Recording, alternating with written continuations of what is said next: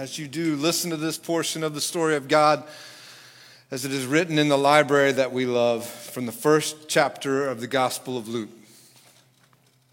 Mary didn't waste a minute. She got up and traveled to a town in Judah in the hill country, straight to Zechariah's house, and greeted Elizabeth.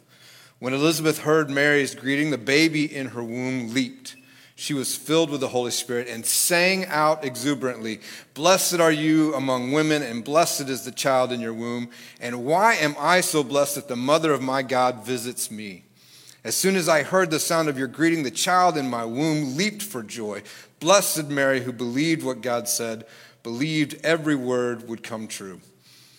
And Mary sang, "My soul magnifies the Eternal One, and my spirit rejoices in God my Savior, for God has looked on my lowliness with favor.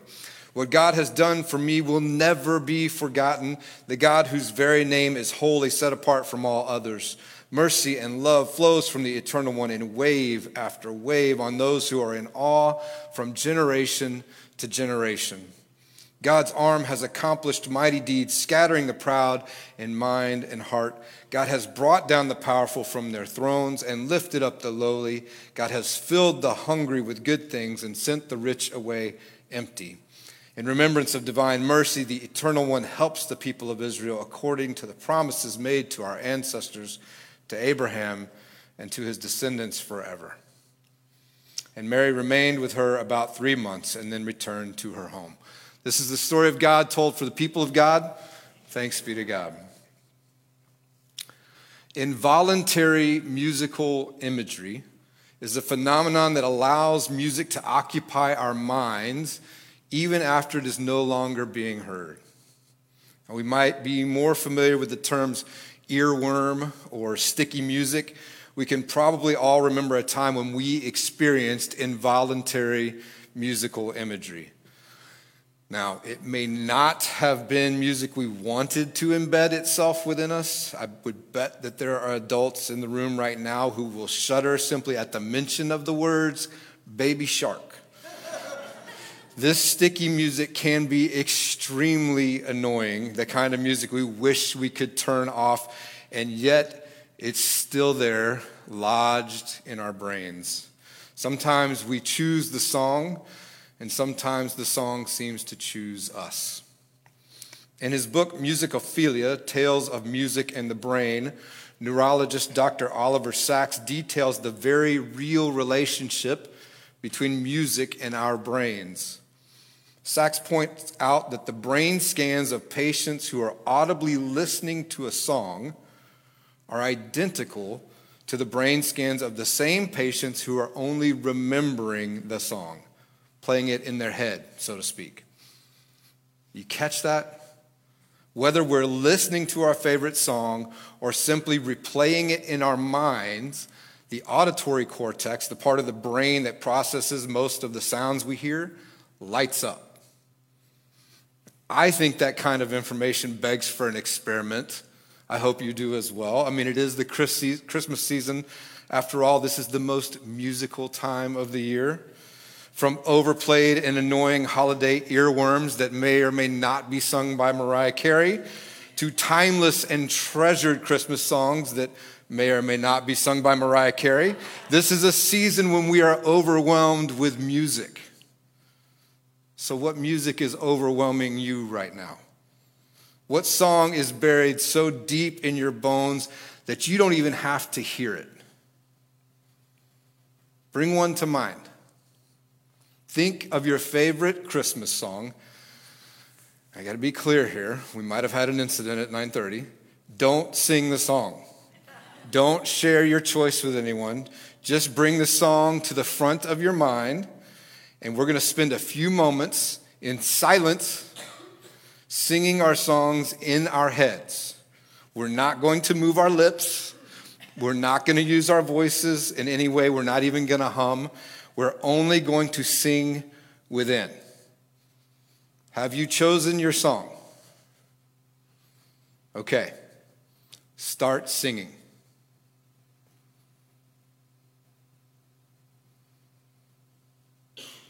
And stop. Were you able to sing and hear a song in your head? Isn't that fascinating? No vocal cords vibrated, no eardrums transmitted any sound. No one else heard what you heard. That all took place in your mind. No headphones, no speakers, no Spotify, just you. Most of us probably take this phenomenon for granted. Earworms and involuntary musical imagery are just the stuff that happens in our brains, whether we want it to or not. We accept that music, even annoying music, has a way of getting inside of us and taking up residence. We know that songs attach to our memories, or maybe it's that memories attach to our songs. Whatever the case may be, music and memory become enmeshed and entangled within us. But lest we think this is all just a mental exercise, researchers have also documented the impact music has on our bodies. In his 2018 TED Talk entitled Your Brain on Music, neuroscientist Alan Harvey detailed how the simple act of singing together can even increase the level of certain hormones in the bloodstream.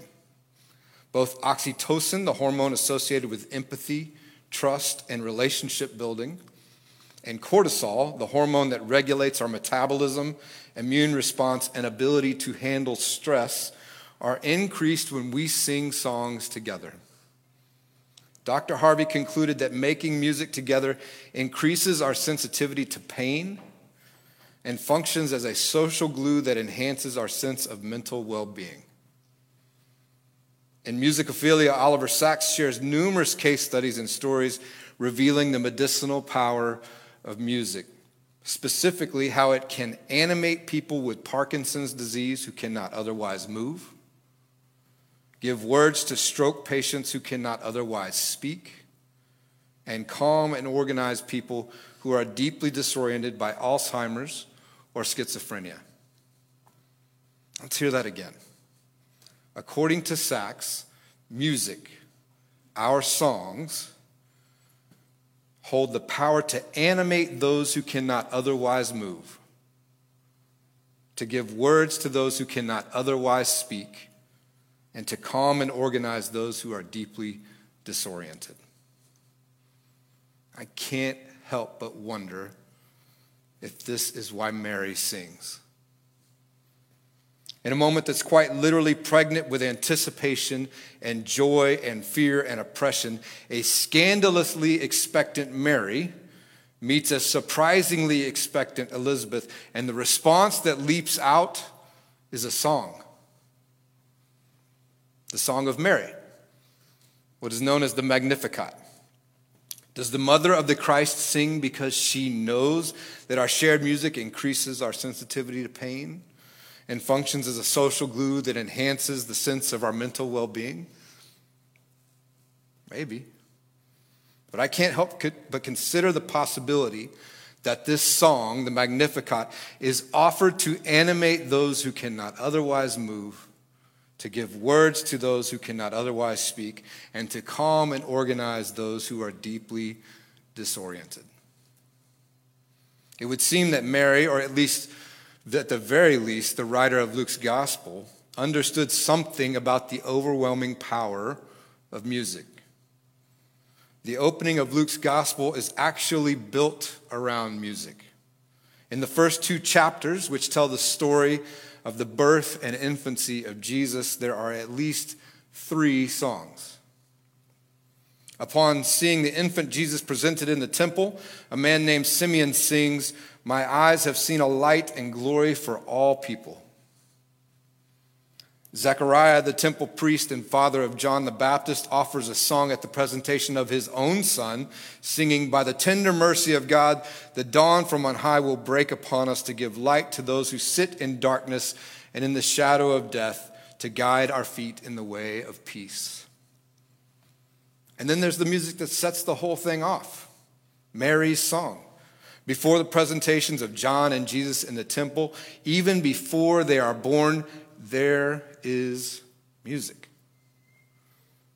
Mary sings, "In the remembrance of divine mercy, the Eternal One helps the people of Israel according to the promises made to our ancestors, to Abraham and to his descendants forever." 3 songs to begin Luke's story of the Christ. 3 songs that connect the births of John the Baptist and Jesus the Christ to the Israelites, to Abraham, and to the overarching story of God. And with all due respect to the songwriters, 3 songs that aren't all that original. 3 songs that would have sounded familiar to Luke's ancient audience. Biblical scholar and theologian N.T. Wright points out that almost every word of Mary's Magnificat is a biblical quotation, such as Mary would have known from childhood. Pastor and Professor Joel Green of Fuller Theological Seminary labels Mary's song a virtual collage of biblical texts. One could argue that Mary has her own earworm, that she too is processing some involuntary musical imagery. Mary's song is an echo. It's a reprise of music she had heard and learned, scriptures and stories that had been buried in her bones, like the Song of Hannah. Biblical scholars note at least 8 direct allusions and quotations in Mary's Magnificat that are taken from the Song of Hannah, found in the first book of Samuel. Rejoicing at the birth of her son Samuel, Hannah opens her song with the words, "My heart exults in the Lord." Rejoicing at the coming birth of her son Jesus, Mary opens her song with the words, "My soul magnifies the Lord." Hannah sings, "The bows of the mighty are broken." Mary sings, "God has brought down the powerful from their thrones." Hannah sings, "Those who were full have hired themselves out for bread, but those who were hungry are fat with the spoil." Mary sings, "God has filled the hungry with good things and sent the rich away empty." Hannah sings, "God raises up the poor from the dust."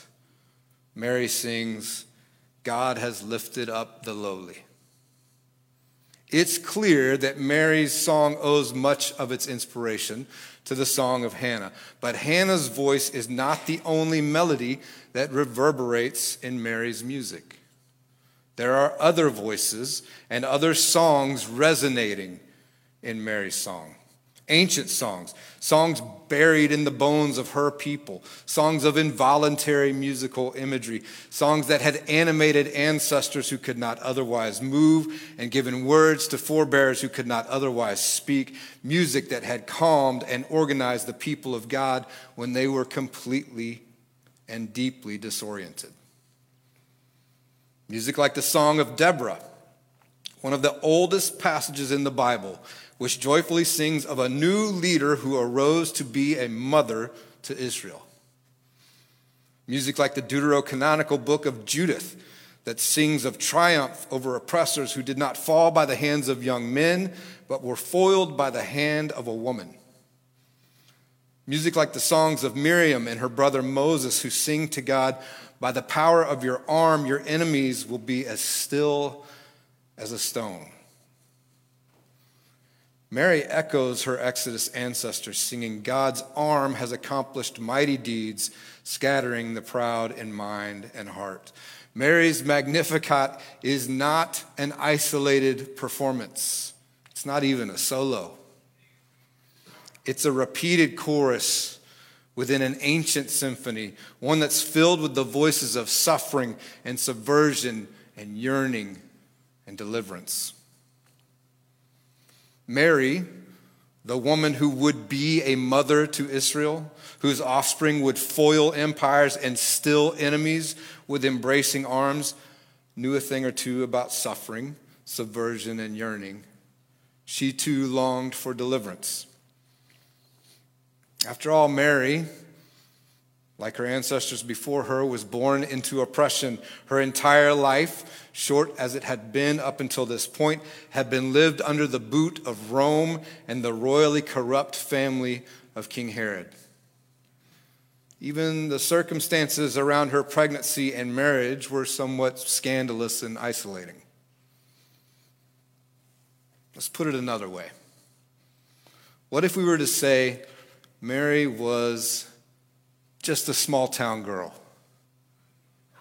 living in a lonely world? Might that create some involuntary musical imagery? It should, because the music and journey of her story goes on and on and on and on. Mary was a human being. She was one of us, just like you and me. She too had been wounded.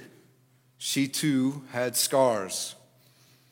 Father Richard Rohr said, if God can choose someone as ordinary as Mary to bear the divine into the world, we better be ready to be surprised. Mary was ordinary just like us. Did you know that we can't quite settle the meaning of the name Mary? The English name Mary, like the Greek name Maria or the French name Marie, finds its origins in the Hebrew name Miriam. Miriam, that was the name of the mother of Jesus the Christ, a name passed down to her from generation to generation, a name first found in the deserts of the Exodus, the name of the sister of Moses. The transliterative journey of the name Miriam creates a bit of a mystery. There are those who attribute the name Miriam to an ancient Egyptian word meaning beloved. And there are those who attribute the name Miriam to an ancient Hebraic word meaning bitter and rebellious. So which is it? Is Mary beloved or bitter and rebellious? What if the answer is yes?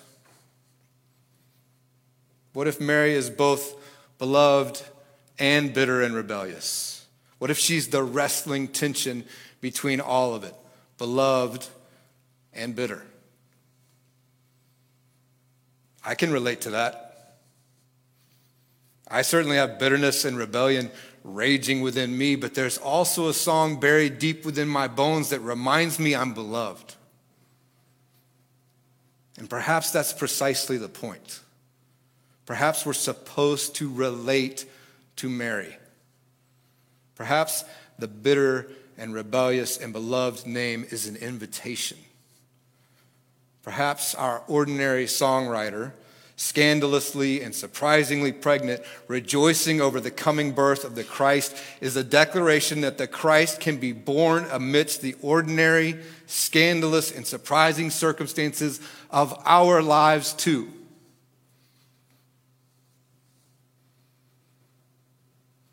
You know, there are 4 other names in this story: Elizabeth, Zechariah, John, and Jesus. The story takes place in the home of Zechariah and Elizabeth. The name Zechariah comes from the Hebraic word for remember. And the name Elizabeth comes from the Hebraic name Elisheva, which means my God is an oath. So to be clear, this story begins with Mary entering the house of remember, my God is an oath. Once there, the 2 sons in utero have their encounter. John, or Yochanan in Hebrew, means graced by God. Jesus, or Yeshua in Hebrew, means to rescue and deliver.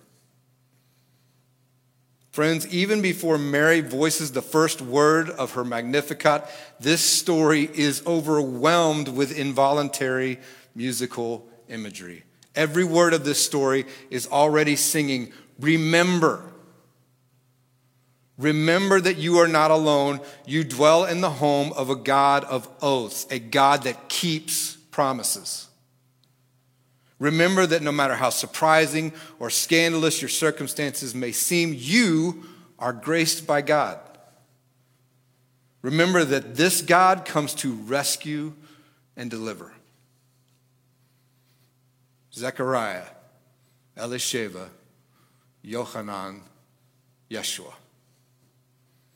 Friends, these names are not an accident or an afterthought. They are not small historical details. These names sing out to all who follow after. These names, like the ancient and rooted rhythm of Mary's bitter and beloved Magnificat, are an invitation to take up the song. Sometimes we choose the music, and sometimes the music seems to choose us.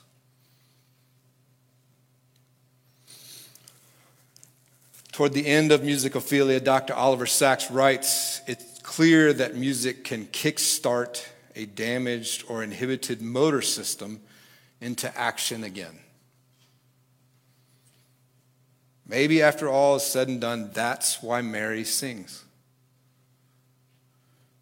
Maybe Mary sings to kickstart or animate those who cannot otherwise move because she knew what it was like to be paralyzed by fear and regret.